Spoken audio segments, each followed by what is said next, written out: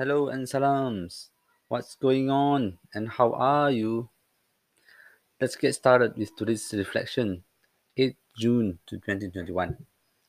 Following up on yesterday's thoughts on starting a political movement that is pro crypto, today's Humura book revision was on Andrew Yang's book, Smart People Should Build Things, which was published, I think, around 2014. So this is like way before he became a US president candidate.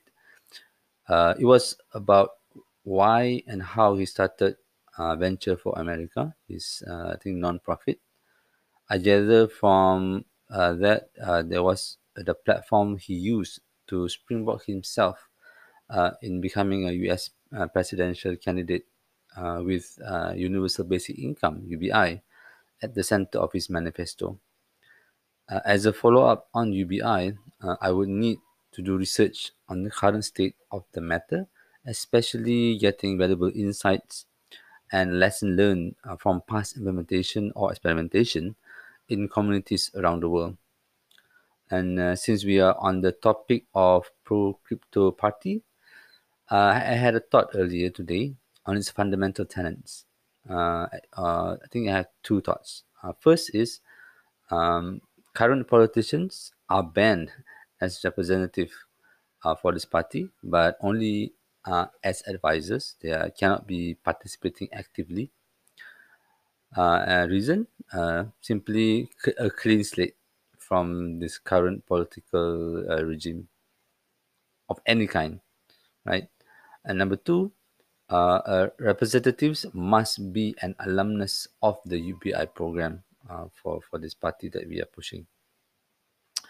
One thing that I'm still contemplating on is whether or not the DAO or the decentralized autonomous organization is singular for the entire party or unique for each district or community where it is implemented. But for the district and community, it will retain the fundamental tenets.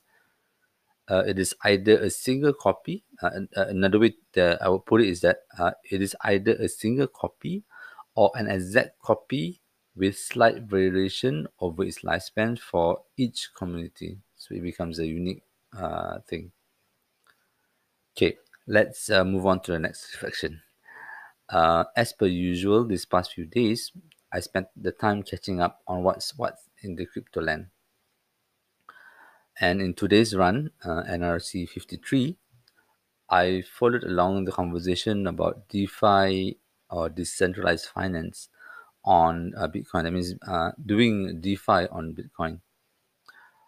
Typically, the popular ones right now are actually happening on Ethereum, the major, and on things like Binance Smart Chain.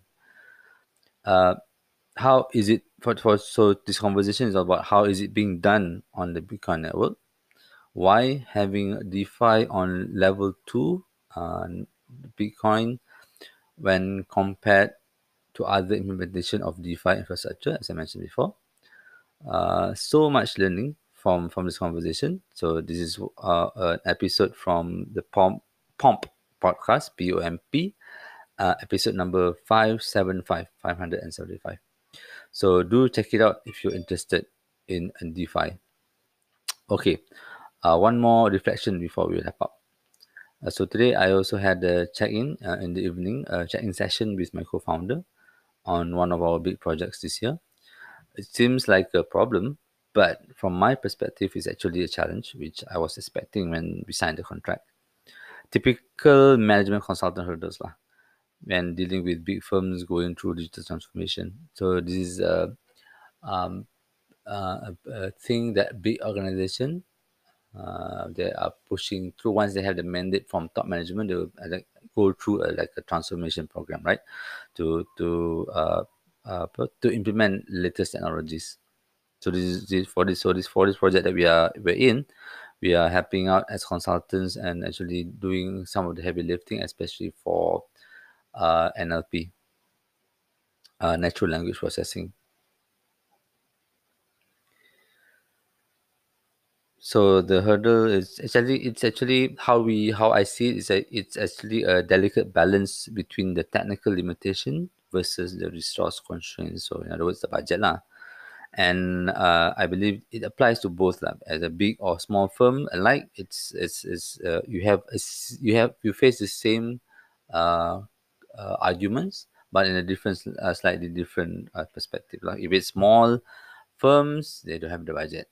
If big firms is all about saving the budget, right? Not to overspend.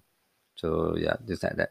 So my hope is that we are able to spend our time productively on the tasks that were given, that will have the most impact for the long run, and not just uh, doing for the sake of carrying forward or maintaining an old system.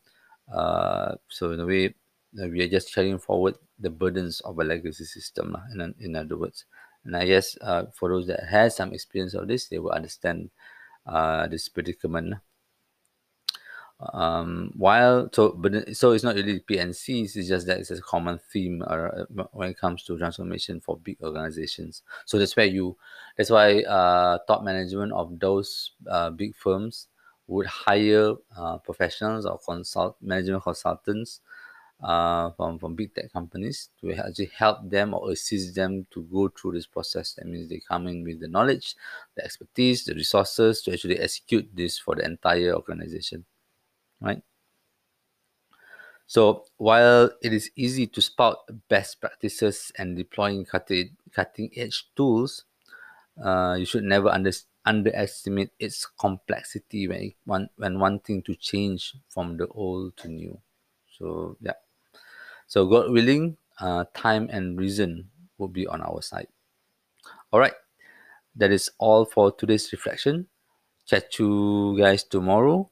We leave you with our official sound to pump up your day. Till then, bye bye.